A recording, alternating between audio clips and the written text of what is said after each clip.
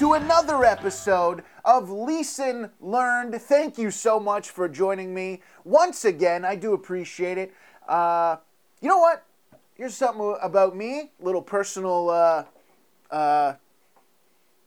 I don't know. A little personal note about me, I suppose. Some information about me. When I have been a wrestling fan pretty much my whole life. When I was a kid, started with Hulk Hogan. I remember watching like pay-per-views. I had a friend that had like the pay-per-view box. Remember those? You could own them. You could own those, or you could rent them. And I forget, somehow his dad got it. Anyway, he was the guy we all used to go over to his house and watch pay-per-views and, watch then when Monday Night Raw and SmackDown and all that shit happened. When I was in high school, it was really big. It was like Stone Cold Steve Austin, The Rock. They called it the Attitude Era. It was the greatest time of professional wrestling, in my opinion, that I saw, from a kid all the way up to now. And now I kind of keep up with it, here and there. I like to watch interviews or listen to wrestling podcasts, such as Conrad Thompson, who hosts Grilling JR. He hosts another one with Bruce Pritchard. I'd love to have any of those people on the show, by the way. So Conrad Thompson, if you're watching or listening to this, and I'm going to assume you're not, we would love to have you on. Somehow this gets back to you. Love to have you on, JR, Bruce Pritchard, pretty much anybody, at this point. I'm happy to have anybody on the show. But anyways, that's neither here nor there. Let's talk about today. When I was like 13, 14 years old, something like that, I used to like to go to local wrestling events, indie wrestling, independent wrestling they called it. And there was this one guy that I saw at a bunch of events, but specifically at the first one I went to, I remember this guy coming out, and everybody was okay, everybody was decent, but this guy came out and he looked legitimately like he could fucking kill somebody. Actually, what he looked like is that he had just killed somebody, and then he told them to play some music and put some lights on, and now he's going to go kill another guy, but this time do it in the ring in front of other people. He looked legitimately scary and crazy, and I'm not going to lie to you, okay? I was terrified of the guy. He was a horrifying, he was a terrifying figure. He was scary, especially when you're, whatever I was, 12, 13, I don't know. And the wrestler that I'm talking about is Notorious T.I.D. That's his wrestler name, right? I saw him again at another event I went to. I saw him later on. Now I'm like 19, maybe 20 years old. I'm visiting a buddy who's going to university. We go to Niagara Falls. We go to an event. Boom, there's this guy again. He's a grizzled veteran at this point, and now he looks like he killed 2 people that day. So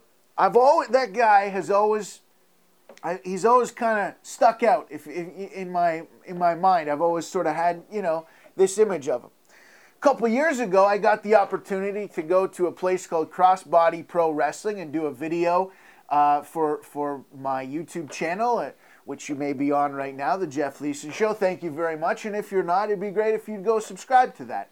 Anyway, the 2 people that own the wrestling school is a guy named Ben Ortmans and another guy named Chris Tidwell, who they called Tid. Tid, of course, being T-I-D. Now, it took me a few minutes because he looks a lot different, and when he's the owner of a business and not a guy who's coming out to scare the shit out of children, he acts and looks, quite a bit different.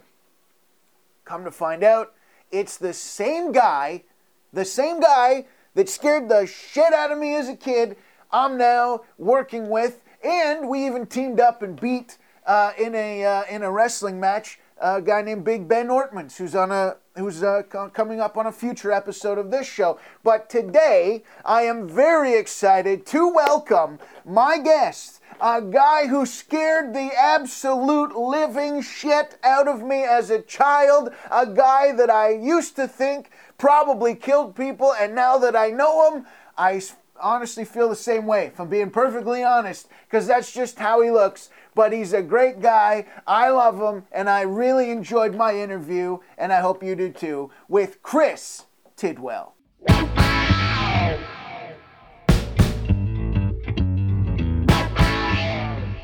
Chris Tidwell. How's it going, man? It's going well. How are you? I'm doing fantastic. Thank you for asking. Thank you so much for being here, man. No problem. How long have you been in wrestling now? The answer is too long. No, I say probably close to about 25 years now.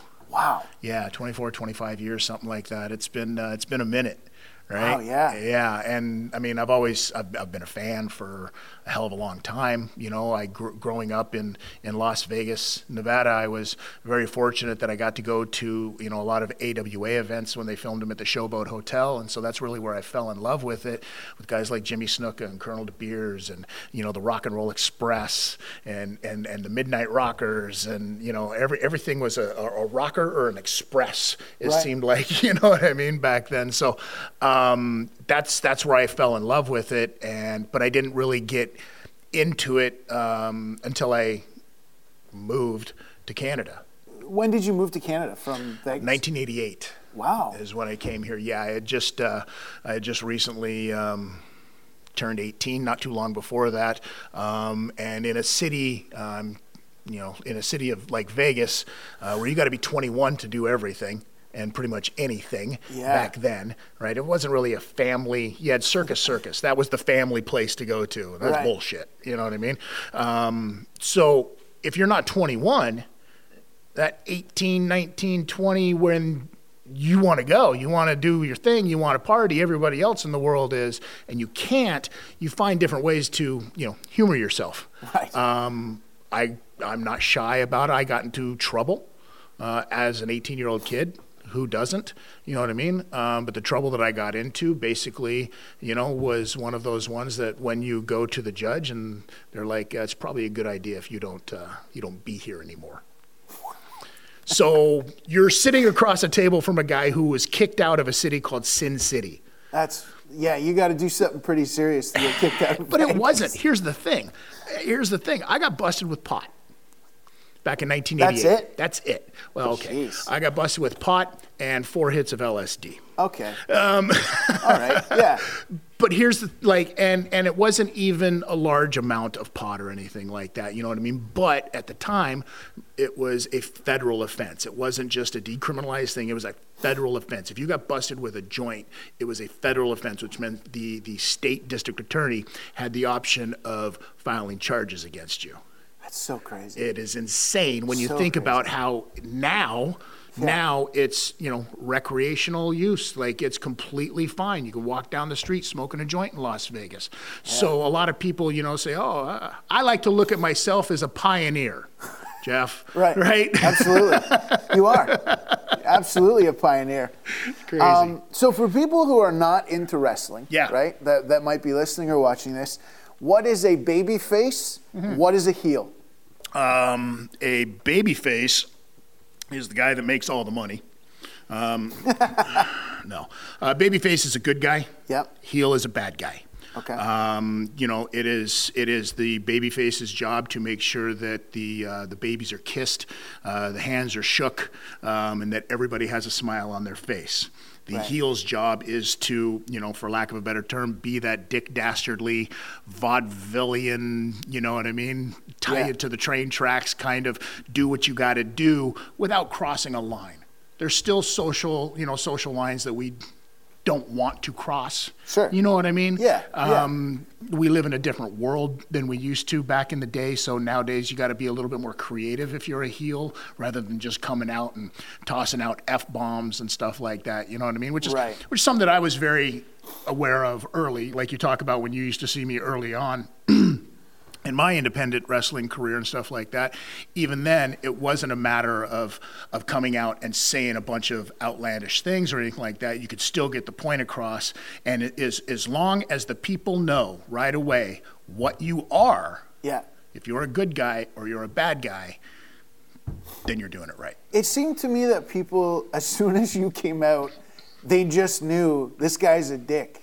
Like this guy is obviously a bad guy. It's pretty well written, right? Like before, because I seem to remember you wouldn't have to say anything, do anything. You just walked out. Your music, then your look, then your look at the whoever you're trying to intimidate. Right. Seemed to me like everyone here, if they don't even know who you are, they're like, okay, that's the guy we're supposed to hate, which was really well done. I took a lot of my inspiration, and I don't talk about it a whole lot, but I take a lot of inspiration back then from silent movies, believe it or not. Yeah, that makes sense. Because you have no choice. Right. There is no voice. You have to sell it with your face. Right? And it has to be something as outlandish as a crazy look, or as subtle and simple as just if you come near me, I'm gonna bite your face off. Yeah. You know what I mean? So and watching a lot of things like that, that's where I took a lot of inspiration from, because it forces you to have to sell that with your face, so to speak. You know what I mean? And it saves you from having to say a lot of stuff all the time. Then when you get in the ring and you grab the mic, you've already commanded their presence as a bad guy. Then whatever you say, they're already hating you. Did you know right away you wanted to work heel? No, and typically you don't. There's like an unwritten, well, it's a pretty known rule, that when you break into the business, typically for years and years and years, the history has always been you're going to go out there as a, milk-fed baby face. You know what I mean? Yeah. And you're going to get put out there with a veteran. And that veteran's job is to be the heel and direct you and get you over as a good guy. Because your job as a baby face is to get over as the good guy to the crowd. Right? And so if the heel knows how to do that, you don't know how to do that as a green guy. So majority of the time you'd go out there, and as a baby face, you got to get beat up. You got to get beat up until you come back just a little bit. Beat up some more, come back a little bit more, and then whatever the finish is written, whether the bad guy screws you out of something or you finally overcome the bad guy and get it, right? All you have to do is just be a good guy, right? So for myself, that's what I thought was going to happen. And there was a couple, I had a couple of matches as a baby face, right? But it became very, very well known very quick that I had a much better chance of being the heel because a lot of reasons because of my size over a lot of the other wrestlers that work. It makes more sense for me to be that imposing, figure that they've got to overcome. It's the David and Goliath mentality, right? You've got that smaller person. He's got to overcome this big beast or whatever, right? And that worked out perfectly. So did you become a bad guy like quicker than most would when they get into the business? I think so. Yeah. I think so. You know what I mean? There's guys that go 20 years without, working as a bad guy. Right? And they don't know how to do it. And then they get thrown into it and they have to do it. I think that for myself, it wasn't very long at all. You know what I mean? And it was like, no, this we need to have baby faces beating up this guy. Right. Right. So. What was your, you mentioned obviously growing up in Vegas, you saw a lot of the AWA there. Mm-hmm. Was that your first introduction to wrestling? Yeah, pretty much. I mean, it was my first real introduction to wrestling. I had dabbled in watching some stuff, back then it was like Don Owen stuff out of Portland, that had guys like, Billy Jack Haynes, who later was in the WWF, Iceman King Parsons, Matt Bourne, who was later Doink the Clown, right? God rest his soul, love Matt to death. Those Leap and Lanny Poffo, of course, Macho Man's brother or whatever, yeah. right? This is where they were all working in Portland.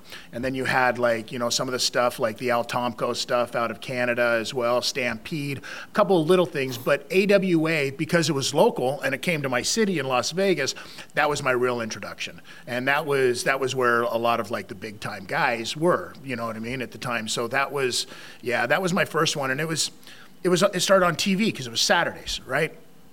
And you had that Saturday block of TV that was perfect. It started off with wrestling, pro wrestling, then it went to roller derby, and then it was Benny Hill. Oh, wow. Like, as a kid, you couldn't get any better than that. You know what I mean? Yeah. You started off with some good old-fashioned violence that you don't know any better about yet. Okay, some roller derby to kind of keep it going, but buffer it down a little bit. Ended off with some British boobies and Benny Hill. Like, what better way can you spend a day as an 11, 12-year-old kid? That is a Saturday right there. Right? Yeah. So what made you decide to go from like, I like this wrestling stuff, you're obviously a fan. Yeah. What made you decide I want to actually do that? So I decided that I, you know, one day wanted to do it way before I actually did it. And it was an AWA show. And it was a Jimmy Snuka match. And Jimmy Snuka at the time was in a feud with Colonel De Beers. Colonel De Beers played the South African. He was the bad guy, obviously, you know, militant, army fatigues, the whole thing. Fantastic heel. And during one of these matches, he had come out, started beating up Snuka or whatever, peeled back the padding on the outside of the ring, gave him the old, you know, deal into the concrete, into the cement, and Snuka just started bleeding everywhere, and they ended up stretchering him out and taking him to an ambulance. And that at that time, I was looking at that going, holy crap, this is a spectacle. This is unbelievable that this is happening in front of me. I can't believe I'm seeing this kind of violence in front of me as a kid. And then I'm looking around at the crowd and I'm like, people are eating this up. Yeah. Like, it's unbelievable how people they're not worried about this person. They're encouraging this kind of behavior, so to speak. You know what I mean? But as humans, you would think when you see somebody busted open like that, you're like, oh my God, that person needs help. Yeah. These people were like, yeah, kill him. Give him more. Yeah, right? Yeah. You know what I mean? Come on, Snuka, get up and beat his ass. And Snuka, I can't do nothing. And at that point, I was like, that is a commanding thing. That is to me is more commanding than being in a movie. It's more commanding because it's live. It's even more commanding to an extent than being a rock star. Yeah. Because you're the one telling that live story in front of these people, and it's your job to get them to react that way. These guys made them react that way. I wasn't smart enough to know, you know what I mean, what was what at the time, but I knew that this was something I needed to know so much more about. Yeah. And it wasn't until I came to Canada and a friend of mine at the time was training, but everybody that he was training with was so much smaller than him. And he was like, hey, I want to invite you out, you know, to train and stuff like that. Went with him, and I was like, okay, I'm gonna do this. And that's when I ended up hooking up with Waldo Von Erich and Johnny Canine, of course, and I got a real introduction into professional wrestling. First day out, knocked myself out. How? Taking a bump. Wow. A bump, falling to your back, you know, the falls that we do in professional wrestling and stuff like that. Coming from the world that I came from, real fighting, real bodyguarding, you're thinking you have a certain ego that you have to maintain. Yeah. You know what I mean? Even around these people, because I'm a grown man. When I'm getting into this, I'm not just some little kid or whatever, right? Yeah. I know this wrestling stuff. I'm familiar with it. And they're like, okay, do you know how to bump? You know how to take a bump? I'm like, yeah, sure, no problem. Right? I've seen it, I've studied it, I can do this. Right. And I jumped up as high as I possibly could. It wasn't, you know, how we train people to learn how to fall. Now they're like, okay, smart ass, let's see what you fucking know, right? And I jumped up as high as I could, and I threw myself back, and I came back, and I forgot the first thing that we teach everybody, because nobody taught me. I was just paying attention and thought that I knew everything, and that was tuck your chin, and I did not do that. And my head went smashing back, and I was out cold. And I thought for sure that was going to be the end of it. You know, you wake up, you're like, where's my dog? You know, you don't know what's going on. And there was a moment they're like, you okay? And they're kind of chuckling about it, like he's done, he's out or whatever. And that's when your ego kind of sets in. You're either going to go one way or the other. And mine said, no, you're not going to laugh me out of this. I'm going to do this because this is what I want to do. You know what I mean? And as soon as you did that, okay, you're accepted. Let's do this. Let's teach you some stuff. Yeah. Wow. And so how long from knocking yourself out that first day to actually getting in the ring for like an actual match? Oh, geez. A solid year of just training? Of training and just learning as much as I possibly could. And, you know, like constantly putting in the time. You know, that's really the most important thing, because the only way we get better at stuff is by repetition, by doing it over and over and over again until it just becomes inherent or second nature, so to speak, right? And I truly believe that, and I still do when I teach. So that was my mentality, is like, I have to be here all the time. And I was driving, you know, I taught the person who owned the school, the Hart Brothers School, I, you know, talked them into giving me a vehicle so that I could drive from Toronto and back. Now at the time, you're probably thinking, why the fuck is this guy giving somebody a vehicle? What did they get out of it, right?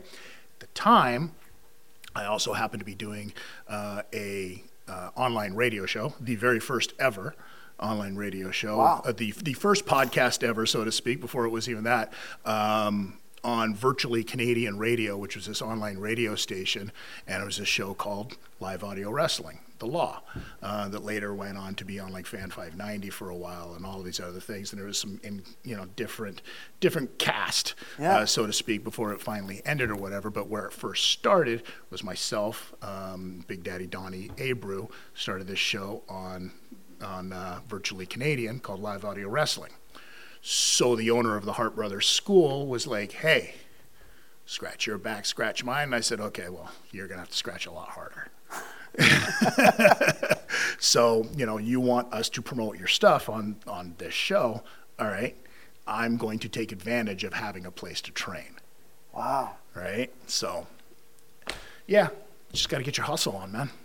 That's great, yeah. And the Hart Brothers Wrestling School, you said, is that like Hart as in Bret Hart family? Or? Yeah, it is. It was part of the family when it first started off. It was, it actually had a lot more to do with that family than when it ended. The person who ran it, who owned that school, was a guy by the name of Joe Frockledge, a gigantic walking turd, so to speak. Okay. Right? Like if Jabba the Hutt were a real human, that would be him. That'd be this guy? Yeah. And just a con artist and a swindler, and you know what I mean? Yeah. If you could see it right away and were smart enough to know that he has some things around him that you can use to your advantage, which is exactly what I did, then it works. But a lot of people go into training to become a professional wrestler with their eyes wide open, and they don't understand. It's just a deer in the headlights, and they get taken advantage of by people like that. There seems to be a lot of that in the wrestling industry, where people will take advantage. Like somebody wants to be a wrestler, they own a wrestling school, but it's not a real, wrestling school. It's not a recognized wrestling school. I got a ring set up in my backyard. You should come down on Saturdays and Sundays. We're going to be training. I'll teach you how to be a wrestler. Like I remember, what's the one? Beyond the Mat. Sure. Where they show the guy who has like a wrestling school. He's like this big fat guy, and it's like obviously in some like weird warehouse. Right. And he's got his 2 star students, but it seemed like they were alluding to the fact that he was fucking everyone else out of money. Yeah. But let these guys do it for free because he thought they had a shot. And those guys knew right away that they were better than everybody else, and you'd use all of these bodies to come in to help you train to get better. Yeah. Right? Yeah, that's kind of the shadiness that's always, and it's not just professional wrestling. There's Oh, a yeah. ton of different things. Every industry has somebody shady who's going to try to circumvent and take advantage of people that truly want to do it. Absolutely, You yeah. know what I I mean, mean? when I was a kid, like I got into stand-up when I was 14. Right. By the time I was 17, I was having a meeting with an agent, but it was one of those agencies that they bring you into their office and they're like, all right, for $2,000, Yeah. we'll get you pictures, we'll get you video, demo reel, but you got to give it to us right now. There's no guarantee, but we're going to work for you. And, you know, I was lucky enough, like my mom and grandma at the time were like, you're not doing this. This is a scam. But I really wanted to be in the industry and I had no idea. And that same exact thing, like they prey on people like that, which is terrible. But, you know, as long as you're smart enough to kind of figure that out early, then Exactly. you can kind of distinguish who's real and who's fucking full of shit. Right, You know? and you can see how these kids lose all of their bar mitzvah money, like in one day, right? Yeah. So it's crazy. It's crazy when you learn about it. And I knew there's modeling agencies that have been doing this stuff for decades like that. They'll you know rent what I out a mean? banquet hall at a hotel or something, Right. and everyone that comes in, they're like, "You have such a look." Yeah. But really, it's you have a look. But if you give me $3,000, I'll do nothing. You're right. But, I have a look. You've just given me the speech, and the look is, huh? Yeah. The fuck? Yeah. So in those early days Yeah. of the kind of the first few matches that you were in, how many injuries do you sustain early on by just kind of a misstep or not? Sure. You know, 'cause Not quite I would knowing what the assume fuck it you're takes- doing. Yeah, yeah. I would Right. assume it takes so long to learn how to really do this properly. Yeah, well, I mean, one of the biggest things is footwork. And nobody out the gate has proper footwork. Right. You know what I mean? Unless now you're seeing some people that are training people the right way to let them know that footwork is one of the most important things. Back then, that wasn't a thing. You know what I mean? So there's a lot of missteps. There was also the fact that, like, we're talking like late 90s, early 2000s. So there was a great big huge push for what was, what's called hardcore wrestling. Oh, right. You had of like your course. ECWs of the way it was Yes. huge popular. This was, you had your FMWs. There was a company, I forget, APW or something like that out of California. ECW, of course. It was a huge thing because wrestling was going on. And it was all of these gimmick, kind of things with clowns and army guys and hillbillies and you know what I mean. And then these other guys were coming along and they're like, no, we're going to add some street to this. Yeah. And so hardcore wrestling was a real thing. So you had indie promoters, right? And they wanted to emulate the stuff that was very popular on TV because that's what draws the crowds in their eyes. That's what they wanted to do. Sure.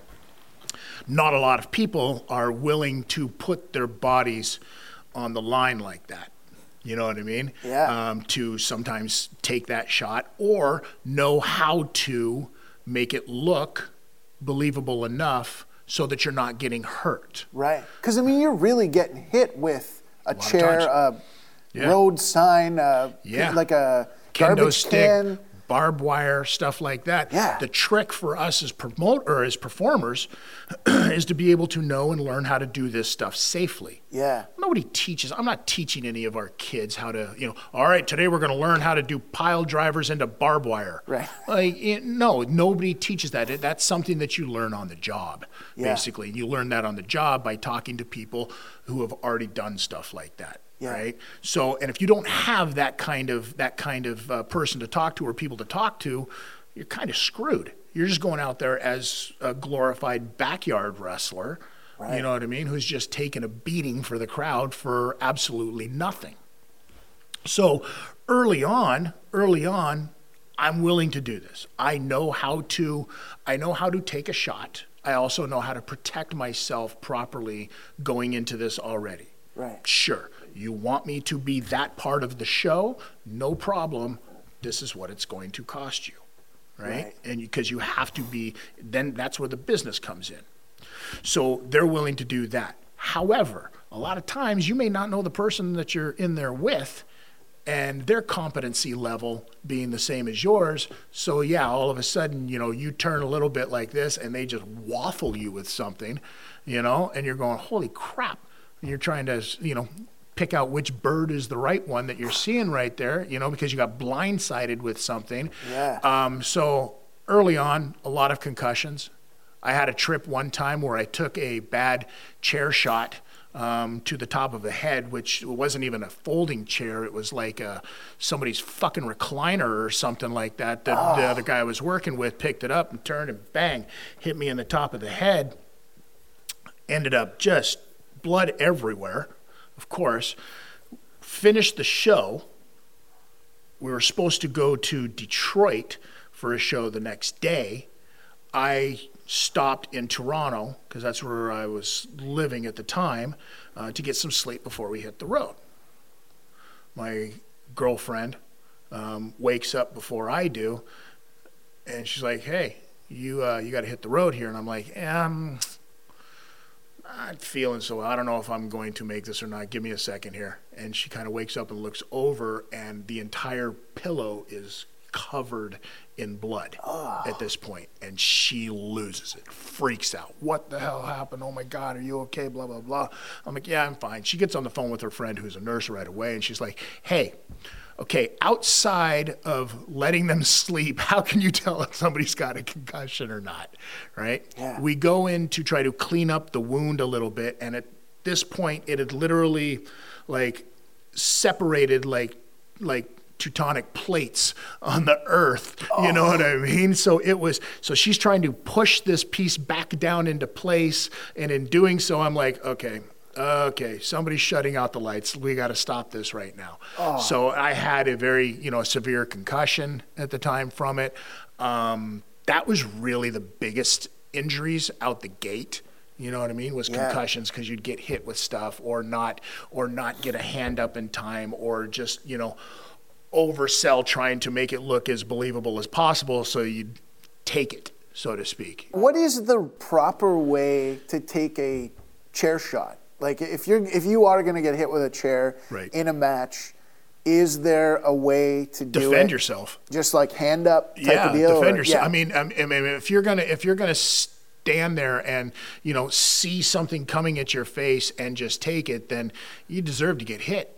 Right. You know what I mean? Yeah. Like, you have to defend yourself. So, I mean, if you can get a hand up, if you can get an arm up, something like that, just to kind of help cushion that blow a little bit, it's obviously going to help. But, and is the goal to do it as quickly as possible so nobody sees it? So it's like kind of last minute you want to throw that up? I mean, that's kind of our goal in all of wrestling. Right. Is everything that we do, and you know what I mean? We want to try to hide the magic, so to speak. Right. You know what I mean? But still keep it safe. And we don't have the luxury of editing.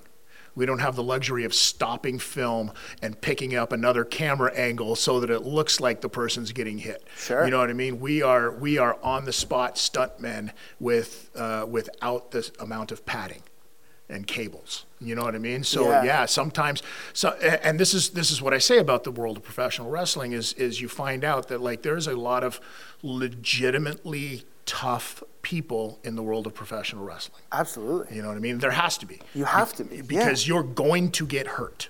Right. There's just, that's an inevitable. Yeah, there's no way around that. Like, that's like saying you're going to go play, okay, I'm going to get into playing professional football, but I don't want to get tackled. Right. Well, that's not going to happen. Yeah. You know what I mean? You're going to get tackled.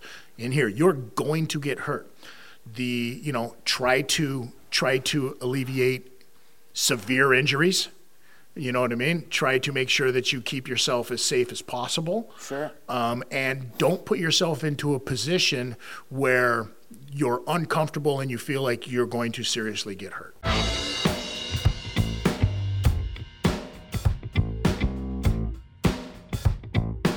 This episode of Leeson Learned is sponsored by the Big Fish Steak and Lounge in Sarnia, Ontario. One of my personal favorite restaurants in the world. I was going to say in the country, but no, in the world. They have some of the greatest food I have ever had. Every single time I eat there, I think to myself, it will never get better than what I have just eaten. And the next time I go back, they top it once again. It's that good. If you live in the Sarnia area, make sure you book your reservation for lunch or dinner, or hell, book your reservation for both right now. Do it tonight. What are you going to cook for dinner tonight? Probably something awful. Don't do that. Head on over to the Big Fish Steak and Lounge. If you don't live in Sarnia, I suggest you make a trip down just for the food, or if you're going to be in the area, stop in and have one of the greatest meals you will ever have. This episode is also sponsored by the Car Lot Etc. in Sudbury, Ontario, where they make buying your next vehicle very, very easy. Let's say you go online, you find a vehicle that you want to test drive, but you can't quite make it in. No problem at all. They will bring the vehicle to you so you can take that test drive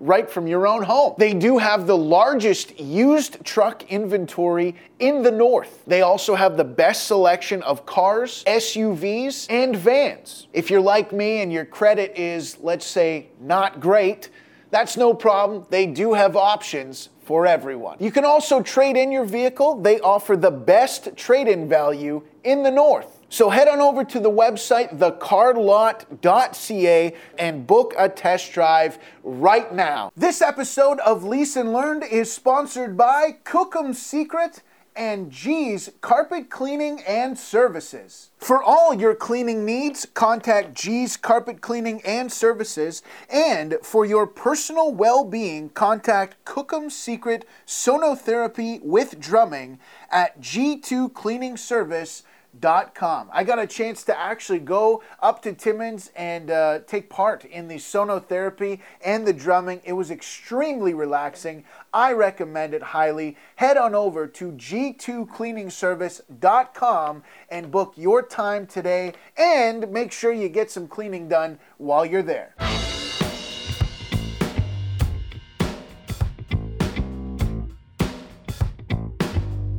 What's the craziest injury you've ever seen that was at a live show that you were at? Not necessarily something you were even involved in, just something you're like, I can't even believe I just witnessed that. There's levels of crazy. Right. You know what I mean? Yeah. I'd say one of the stupidest things that I've ever seen was seeing a wrestler ask another wrestler to cut them. With one of the little blades? It wasn't a small blade. It was a full-on blade because they wanted to know what it was like. They were a green wrestler and they wanted to bleed but couldn't do it themselves. Because normally, just to give sure. sort of an insight, normally if you're going to bleed in a match, mm-hmm. the person that is going to bleed would do it themselves, right? They would have something to give we're a not little... giving away any secrets here. Right. Everybody knows all of this stuff. You know what I mean? Yeah. Wrestlers have there have been guys that'll keep them inside of the tape on their fingertips or whatever, right. or inside of their wrist tape. When it comes time, they will use it, do the job, right? Get the color flowing, get some color going, yeah. right? And then gain sympathy from it. Right. Right? That's the biggest thing. Oh, my God, he's made him bleed now. He's going to die any minute. Right. Look at him. He's coming back. Right? It's fantastic. But I saw a wrestler say that to another wrestler that they want, can you cut me? And that wrestler said, no problem, and did. How bad? Buckets bad. Like buckets bad. Like he was standing there and it wasn't just running down his face and falling off his chin. It was literally shooting out about a solid 2 inches from the forehead and just pouring out. Yeah. It was so bad that I saw him on a show the next day and it was still bleeding. Jesus. It hadn't even coagulated enough to stop bleeding.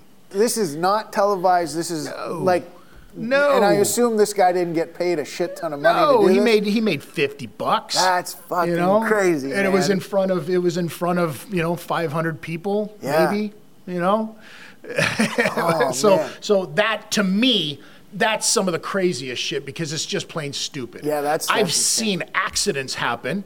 Right. You know what I mean? I've been a part of them. I've caught on fire inside of a wrestling match. You personally? Oh yeah, How absolutely. did that? Was it like an Inferno match or something? No, it was a spot where there was a garbage can lid laying in the ring. Person I'm wrestling against puts some lighter fluid in it, lights it. As you do. Right? Yeah. Because there's no point in putting lighter fluid in it if you're not going to light it. Well, no, that's just silly. Right? Yeah, that's just a silly thing. Wasteful. To do. Yeah, absolutely. You get the hell out of here. There's Zippo starving in South Africa. What anyway.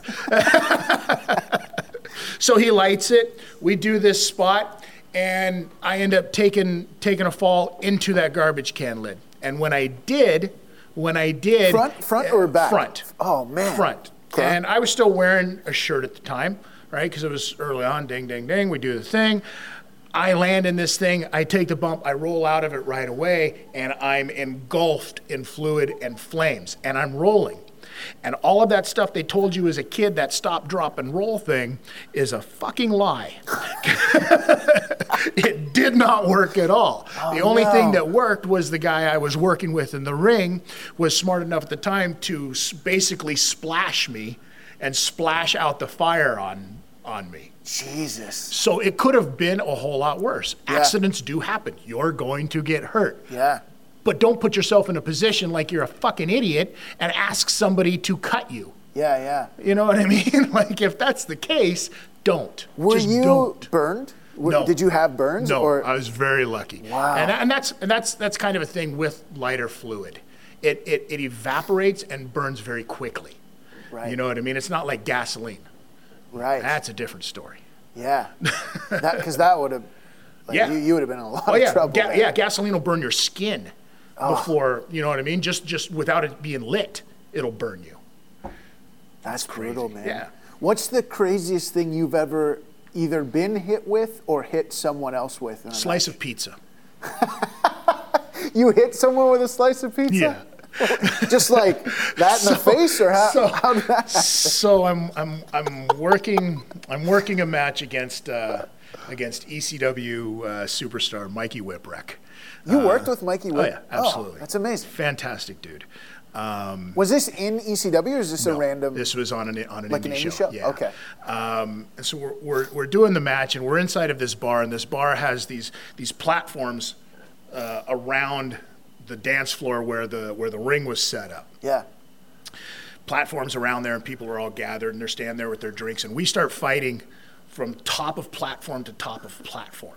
Nice. And at one point, he gives me like 3 dusty elbows in a row. That anybody knows who Dusty Rhodes is? You know, the big roll up and the elbow to the head. Yeah. Like 3 of them in a row, and I'm rocking, I'm reeling, I'm ready to go down, right? Yeah. Nothing. Finally, he reaches down and grabs a drink from some girl. Dang, hits me in the forehead with this drink. And I take a bump off of this thing. And he comes down after me, he's like, really? Dusty would kill both of us if he knew you no-sold 3 elbows and bumped on a drink. And I was like, that's nothing. Wait till you see the receipt on this. And we start fighting around the bar some more, and we're just having a great time, putting on a show. People are cheering, yeah. And I reach over, I go, here it comes. And I see this person who's got a slice of pizza. And I grab this pizza, and I haul off right between the liquors on him. And he bumps and falls off of this thing. He's like, I fucking hate you. I hate you so fucking much right now. I'm like, but you're going to win. Let's go. And off we went. Yeah. So silly stuff like that, fun times. Yeah. You know what I mean? Was the person mad you grabbed their pizza, or were they like, yes? On these shows like that, they're just happy to be part of the show. It seems to me like wrestling fans, like you could take whatever from them, and they wouldn't even care. They just and again, like, yes. this was at that time and era where that was a norm. Right. You know what I mean? You'd have people sitting in the audience and stuff like that with objects that they would show up with, you know, and hey, use my sign. Yay. Wow. Yeah. That's wicked. A slice of pizza. A slice of pizza. That's crazy, man. Now, so you mentioned working with Mikey Whipwreck. Mm-hmm. Who else have you worked with that would be sort of well known? I mean, there's been a laundry list of guys. Anybody that come through. Was there anybody that you worked with that people would know, or not necessarily even famous. I mean, Mikey Whipwreck is known if you liked ECW, and obviously he was very, you know. Is there anybody like that you've worked with that was Jimmy just Snuka later in life? You know what I Really? mean? Yeah. that must have been cool, especially knowing that he was like one of the first. The Snuka thing was kind of surreal. It's almost like the first time that you meet him is really cool because you don't meet him as a fan. Yeah. You meet him as a coworker. Yeah. You know what I mean? So that was. Did you wrestle him, or were you just on the same card? Yeah. Oh, no, wow. Yeah. Did you beat him? No. He beat you? Of course. He was the guy brought in to beat up the bad guy, remember? Right. Right? Yeah. He comes in to take care of Notorious TID. Exactly. Was that in Canada? Yeah, it was in Canada. Yeah. Wow. That was, I believe in London. No as a matter kidding. of fact, yeah. London, Ontario. Yeah. Were you guys doing the old London Gardens? I want to say that one was at a place, I want to say it was an outdoor bar called Seeps. You wrestled at the Seeps? Oh, yeah. We tried to convince Jimmy to jump off the roof because we were out on the patio where we had set up the ring there, and they've got that like garage there, and then you've got the building, Yeah. you know, the covered part. So upstairs, if you can climb out the window onto the roof, because upstairs was what we used for the dressing room. We tried to convince Jimmy to jump off of the roof to do the thing, and he was like, nah, brother. Was there anybody that you worked with that was just like a complete dick to you? I mean, one of my first matches that I had an unexpected run-in from a name, I guess you could call it, right? I'm working the match. The match was the drizzling shits. It was horrible. And all of a sudden, I see somebody come walking from the back down there, and they jump up on the apron, and it's Duke the Dumpster Droese. Oh, no shit. And he jumps on the apron and he says, come here. And I walk over and he cuffs me upside the head and goes, finish this fucking match. That's how bad the match was. Wow. So I did. I finished the match and I'm mad because I'm green and I don't know why this is happening to me, but I'm a grown ass man at the time who knows how to fight. Now I'm mad. You're gonna kick the shit out of this guy, right? Yeah. I get back through the curtain and I'm looking for him. He's sitting in the corner. He's laughing. I'm like, what the fuck? And he looks at me and goes, K9 told me to do it. And Johnny K9, who was the guy who, broke me in, so to speak. Right. And I look over and I'm just like, and at that point, there's nothing you can do. Right. There's nothing you can do about it. So you just got to eat it as a green kid and be like, all right, fine, no problem. But it was just one of those, and all the guys were laughing and stuff like that. So to me, it could have been a very humiliating experience, but I took it as a learning experience. Right. You know what I mean? They knew I didn't need to be out there embarrassing myself and the business anymore. So they stopped it and taught me a lesson, so to speak. Right. And I was very grateful for that. When you're doing a match with somebody, because I assume on a lot of, I guess especially indie shows, there's not a lot of time to plan it out? Like, sure. How long does it take to, or do you even sit down with somebody and plan it out, or is it all called in the ring? Depends. On it depends. Experience, I guess? On experience, a lot of times. Like there's guys that can go in there, and there's a lot of guys that prefer to go in there and just call it on the fly. Right. You know what I mean? And then there's guys that want to sit down and they want to know, okay, I'm doing this, and then I'm doing this, and then I'm doing this. Right. I've had both. I've had times where, I've walked into the building as my music is hitting. Right. Look at the board. What's the finish? Okay, cool. How much time? Cool. See you out there. Who's my ref? Cool. No problem. And I can take care of that now. And then I've had other times where I've had guys come up to me and they want to talk about the match, 3, 4, 5, 6 times to make sure that they got their stuff right, Right. And I always try to tell people, I go, yeah, that's cool. But remember, anything can happen. Right. Things can change. You have to be able to adapt and not be stuck like a deer in the headlights when it does, right? So don't get too married to it's going to be this way or it's not going to be any way at all. Leave room for a little improvisation. Absolutely, in the match. you have to, right? And I guess a lot of that would depend on the crowd too. Like you guys have to really be listening to what are they how are they feeling and what are they popping on and stuff like that. How are they reacting and to then it? where are we going to go right Exactly. from there? Exactly. Do you prefer one way or the other? Do you prefer the calling it in the ring over the planning, or do you? Depends on who I'm working with on that night. Right. You know what I mean? If I'm working with a guy who I know works that style, that they just want to call it in the ring and stuff like that, I'm fine with that. If I'm working with somebody with less experience, or it's my job to get that person over, I want to make sure that they know what they're doing and they're comfortable doing what they're doing. Right. And I'll ask somebody, I'll be like, that's one of the reasons you'll see that, like, older wrestlers, when they're talking to the young ones, they're like, how many matches have you had? Because you can kind of gauge from that point what their experience level might be. Sure. You know what I mean? Not how long have you been working, because I don't give a shit. You can be working 20 years and only have 5 matches. Exactly, yeah. You know what I mean? I want to know how many matches you've had. Right. Right? And then I can gauge, okay, how much am I going to have to communicate this match with this person? Absolutely. You know what I mean? Or do they come with a reputation already that they kind of know what they're doing in there? Right. There's a local, Cody Deaner is a guy that I use as an example. Who's in Impact he's in now, Impact right? now, Yeah, and stuff yeah. like that, right? Cody Deaner was on a show that I saw you at. Right. Now, this was later, though. This was, my buddies it was in Niagara Falls. Okay. My buddies went to Brock. Yeah. And we just happened to hear about an indie wrestling thing. Oh. And so. At Isaac's. No. At the pub at No, the it wasn't, college? It wasn't Oh, there. okay. But I have performed there at Isaac's. I've done stand-up there. I started a fire in there. Did you really? Yeah. As part of a match or just in general? No, we caught the ring on fire. Is this a different time? Like, yeah. This is a completely different thing than yeah, before? Yeah. Wow. Yeah. I also worked in New Jack at Brock University in that pub, another ECW Who's a guy. fucking lunatic. Some would say that. I Yeah. think he's a sweetheart.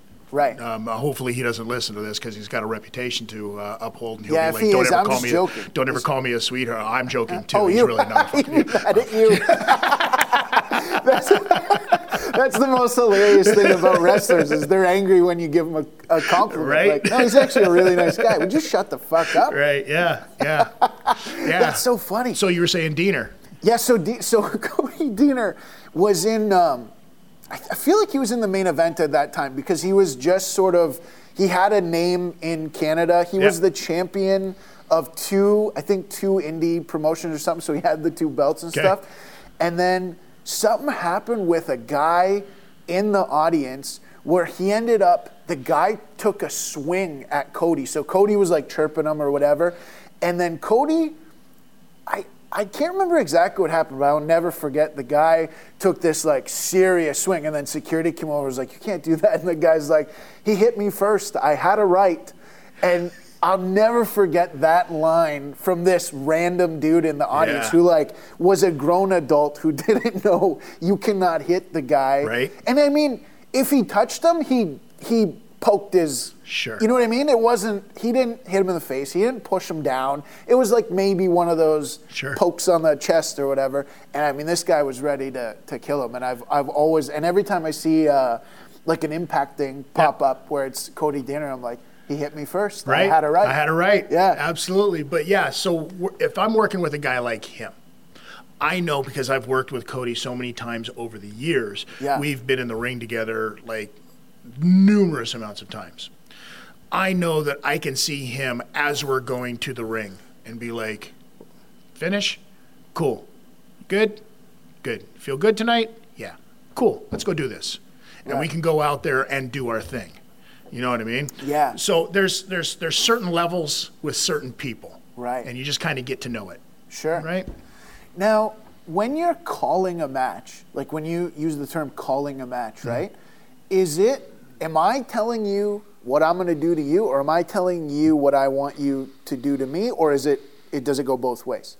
Some of us swing both ways. This is about wrestling, Chris. Sorry. We're talking about wrestling now. In the match, yeah. Yeah, in the match. Please, stay focused. Sorry, it's your blue eyes. No, it's a little bit of column A, a little bit of column B. It depends on who you're working with. Right. You know what I mean? If I am, like we talked about earlier, when you break into the business and you're that green as grass baby face and you're working with an older guy who's calling that match to you, Right. In the ring, he's telling you what he wants you to do. And then he's also going to tell you what he wants you to do to him. Right. So Right? he's calling the whole. He's right. pacing the entire thing, because there's always going to be a formula to wrestling matches. Sure. You know what I mean? When you watch them, if you study tape, right, and you watch these matches, you'll notice that there's always some kind of basic formula to telling this story. And if you're a green as grass rookie, right, you don't know what that formula is and when to put the pieces into place. Sure. So he's telling the entire story and using you as a prop. When you're talking about the finish, Mm-hmm. right, of a match, which obviously part of that is who's going over, who's Mm-hmm. winning, right? But when you talk about a finish, do you know, okay, starting at this point, we're going to do A, B, C, and D, and that'll get us to a finish? Or are you just talking about here's who's winning? Sometimes. Okay. Sometimes. Again, different levels. Like if I know, I can say to somebody, what's your finish? And then I know now, because of my experience, what types of sequences can get me to that spot. What kind of different stuff we can do to get me to that spot. Right. But there are guys that have, like, this is their sequence that they do every time to get them to that finish. Hulk Hogan was a perfect example. Right. You know what I mean? As soon as you saw that where he was hulking up and blocked a couple of shots, and then it's punch, punch, punch, and then it's big finger point, another big punch, you bump, another big punch, you bump, it throws you off the ropes, hits you with that big boot, and that leg drop is coming. You know from the time that he's hulking up, that's the start of the sequence for him to finish this match. You knew the end was You near. knew for it was that, coming. for that guy, Right? Yeah. Every time. Yeah. What is your finishing move? Have you always had Now? the same thing, or Now, no, it's it's changed over time. When I first started, I used to do a diving headbutt off the top. Oh wow! As a really? finish, yeah. That was your finish? Yeah. Oh. And then I broke my neck. Doing that? No. Broke my neck in a match, literally working in an arena, fighting on the outside. I get thrown into the bench, Yeah. like over the boards. It was a hockey arena, over the boards into the bench part. And when I came down, I went to catch myself by putting my hand down on the bench. It slipped off the edge of the bench, and I came down. Oh, Broke no. my C6 and C7. Finished the match, made it back to the back, collapsed when I got to the back. They took me to a hospital. It was all French-speaking hospital, and I'm still in my gear, still in wrestling gear, and I don't speak a lick of French. But they got me into the tube right away, took care of me. It was fantastic. So yeah, I used to do that until that happened, and then I changed that up, and I started doing a muscle buster for a finish that I stole from a Mexican wrestler named Ricky Marvin. What's the muscle buster? So it's basically for people that don't, Samoa Joe is. Yeah, yeah. The finishing move that he does where he puts them in the small package kind of hold on their shoulders, then he falls back with it. Yes, yeah. Similar to that. Okay. The reason he falls back with it is because he's told to. The original incantation of the move, right, comes from this guy, Ricky Marvin. And the way that I did it was exactly like his, where you got him up there like that and you sit. Like you sit straight down, collapsing them down, right? Oh, shit, yeah.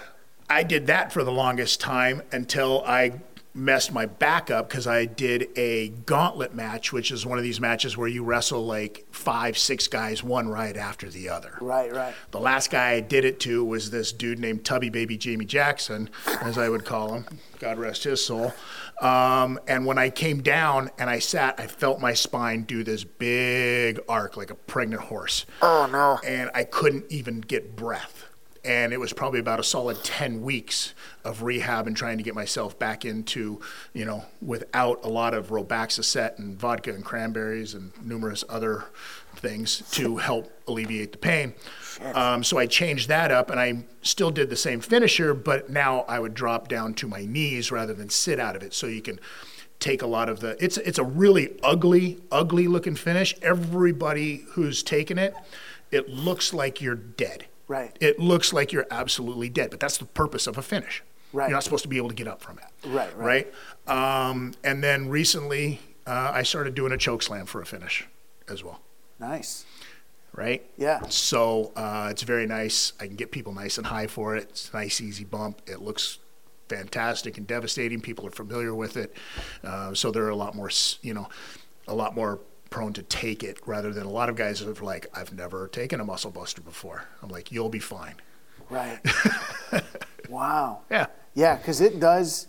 I know the Samoa Joe way that he does it, but Yep. I have seen the sit down sort of version of it, and it does look really gross. It is. And I guess that's the point, right? Of the finishing move, you want it to look as devastating 100%. as possible. Why should they be able to get up after that? Right. You know what I mean? Right. So, and if the uglier it looks, the chance of you're sitting there just, you got the crowd is just cringing going, oh my God, he's dead. Yeah. Literally dead. Yeah. Obviously, you've done your job and you don't need to do any more in the story. Right? What's one move somebody has given you, whether as a finisher or a regular move, that they fucked up and ended up doing something a lot more harm than they should have? I took a pedigree, which is Triple H's finisher. Yeah. I took that from a guy one time, piece of shit, who wore 2 knee braces. And we're talking the old school, like, metal knee braces. Yeah. And did not know the concept of working a match very well.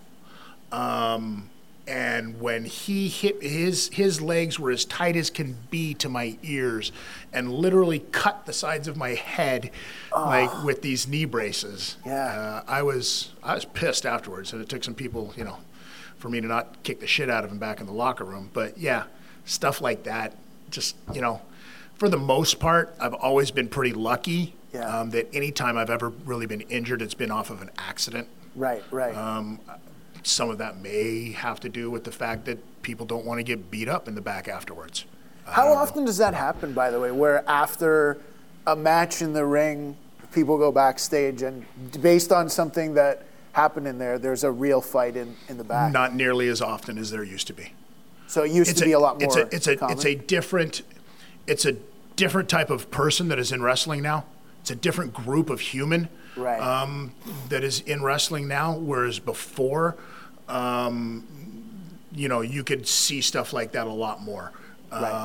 Just because egos, what the person's lifestyle might be outside of professional wrestling. Sure. You know what I mean? Yeah. And what their actual temper and ability to, sometimes eat it is. Yeah. Right? Some people just are a lot more hot-headed than others. Right? I don't see that as much nowadays with the groups of wrestlers that are coming in and that are currently in the business, just because the humans that they are different. Yeah, it seems now that there's a lot more of, not that they weren't before, but it's a lot more like athlete-driven, whereas before it seemed like people that were real fighters or bouncers or stuff like that, getting into it because they wanted to be physical and they wanted to look really intimidating, whereas now there's still that, but it seems like there's a lot more of the high-flying and athletic sort of driven. Well, the show itself is like that. Right. Whereas before it was a lot more, even if you look at wrestling, like look at old black and white wrestling and how it was very grounded. It was very, still wrestling. And then it got kind of, almost gimmicky to the point, right? Where everything had to have an angle to it but it was still grounded like wrestling, and nowadays it's very athletic. Right. You know what I mean? Yeah. So yeah, it's just it's a new breed of human, man. I love it. Do you still watch wrestling? When I can. Yeah. I try to. If I'm not dying here. Holy smokes! Give me You a second. okay? I went down the wrong tube. Wow! Remember that time I died on Jeff Leeson's show? Holy crap. That was quite an episode. Yeah. People were like, wow, that guy, was Really, he selling there at right? the end, or is he really dying? This is at work, or? Crazy. Wow. That's what happens when you're drinking down the wrong tube. Sorry, what were you saying? I was saying, what the fuck was I saying? Sorry, I got so concerned for you there. I was very nervous. I hope you're okay. I am. Here's something I've always been curious about. When you show up, right, and it's like just an indie event, who is the one that decides who wins and loses? Is it between the wrestlers in that case, or would it be the booker and promoter? Depends. For the most part, if it is a professionally run organization that you're working for, it'll be the promoter or the booker, or if it's a big enough organization, you'll have an agent, right? That is assigned to your match to make sure that not everybody's doing the same finish. Then that you know what is expected of your part of the story, which is the overall show. Right. And then I've been on other shows where it's been like, oh, what do you want to do? You want to go over? Or you want to put him over? And I'm like, fuck. You know what I mean? It's just kind of annoying. I like going to a show where I know that they've got structure, because that tells me that they've got a belief in their company. Right. You know what I mean? Yeah. We have a vision for what our company wants to do, and so this is how we're going to do it. Are you cool with this type of a finish? And for the most part, everybody is. I might come in and say, I'm cool with this. Can we get to it this way instead? Right. You know what I mean? Right. But yeah, typically for that kind of stuff, if the promoter is smart enough and open enough, then he'll take the advice from somebody who's been in the business long enough. You know what I mean? But if I'm, a year and a half in the business and I walk into the thing and promoter says, you're losing tonight, and I'm like, well, I really don't do that. That's not going to get you any favors. Oh, and I know what I was going to ask you before Right. Before you almost died. Do you still watch wrestling, and which one which one are you more likely to watch right now? I thought I got out of that question. Because I'll tell you why I asked. Because for me personally, I was a massive fan. Like Rock Austin was my era, right? Sure. And massive fan. Now I'll watch like news, like YouTube news stuff about wrestling to kind of keep up with it. But the product for WWE, at least for me, is not geared to me. It's for children or whatever. But so I have a hard time watching like a full show or a full pay-per-view, especially with the lack of fans now. It's obviously really weird. But I find AEW is really interesting. I've never really watched New Japan, but the clips I've seen, the moves and stuff look crazy. Is there one that you are still watching? Do you kind of watch each of them, or is there one that you like more? I'm not I don't, it's not destination television for me anymore. You know what I mean? I'm not, holy shit, I got to get home because, wrestling is on. Right. But I still do watch when I can. It's my job.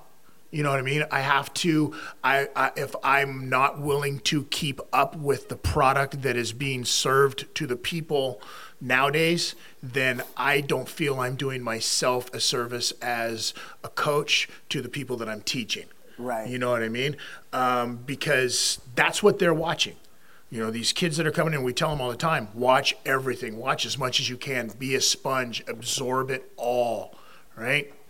So if I'm not watching it, how can I expect them to? You know what I mean? So I do watch it when I can. Sometimes it's, a day late or something like that. But yeah, I still do watch. Favorite wrestler currently? Or the one you find the most interesting to watch or listen to, even just promo-wise? Promo-wise right now, MJF from AEW. Yeah, he's awesome. He's killing it. The kid is doing fantastic, and the best part about it is that he doesn't leave character ever. Right. You know what I mean? Have you seen the picture of him flipping the kid off at the signing? Yeah. It's fantastic. You know what I mean? So that's a dude who has, as we like to say, he gets it. Right. There's a thing in the business where you either get it or you do not get it. Yeah. He gets it. right? And his promos are fantastic, and he's fortunate that he gets to spend some time with, you know, dudes like Chris Jericho, who's fantastic talker, fantastic psychology, knows the business in and out. So when you get a young guy like an MJF who's able to draw off of that, I mean, it's great. So I love watching the stuff. He makes me laugh. Yeah, he's hilarious. Yeah. He's like, not even, you don't even have to be a wrestling fan to find some of the shit he does. Just absolutely entertaining and hilarious. Least favorite wrestler currently or all time that you just hate? Brutus the Barber Beefcake. Nice. Yes. Why? Because he's a dork. And so he also told me one time that I was setting the business back 20 years and I threatened to stab him. Wow. Yeah. With his own clippers? I wish. No. Yeah, no, we were working on a show and he had to go on after us, and it was a show where I'm doing a hardcore match. Oh, boy. And we finished doing our thing and went back up after, like, left it all in the ring. You know what I mean? And we go back, and the first, he looks right at me and says, well, you guys certainly set the business back 25 years. And I was like, I'm going to kill this motherfucker right now. I don't even care. Like, I picked up a chair and I threw it at his face in the locker room, and wrestlers had to grab me and stuff like that, and there was never any kind of apology, no talking afterwards, nothing like that. So to this day, he can go fuck himself.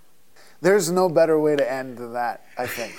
The man who almost beat the shit out of Brutus the Barber Beefcake, he can go fuck himself. That's great, man. Dude, I want to thank you so much for this. Thank you, man. This was so fun. I love wrestling, and to kind of hear some of the behind-the-scenes stuff and just hear, you know, your story has been awesome. So I really appreciate you being here, man, and thank you so much for letting us do this here at Crossbody Pro Wrestling Academy in Kitchener, Waterloo area, wherever the fuck we are right now. We're here, though. We are here. We are here. Thank you, my brother. No problem, man. Thank you very much. Chris Tidwell, everybody. Peace.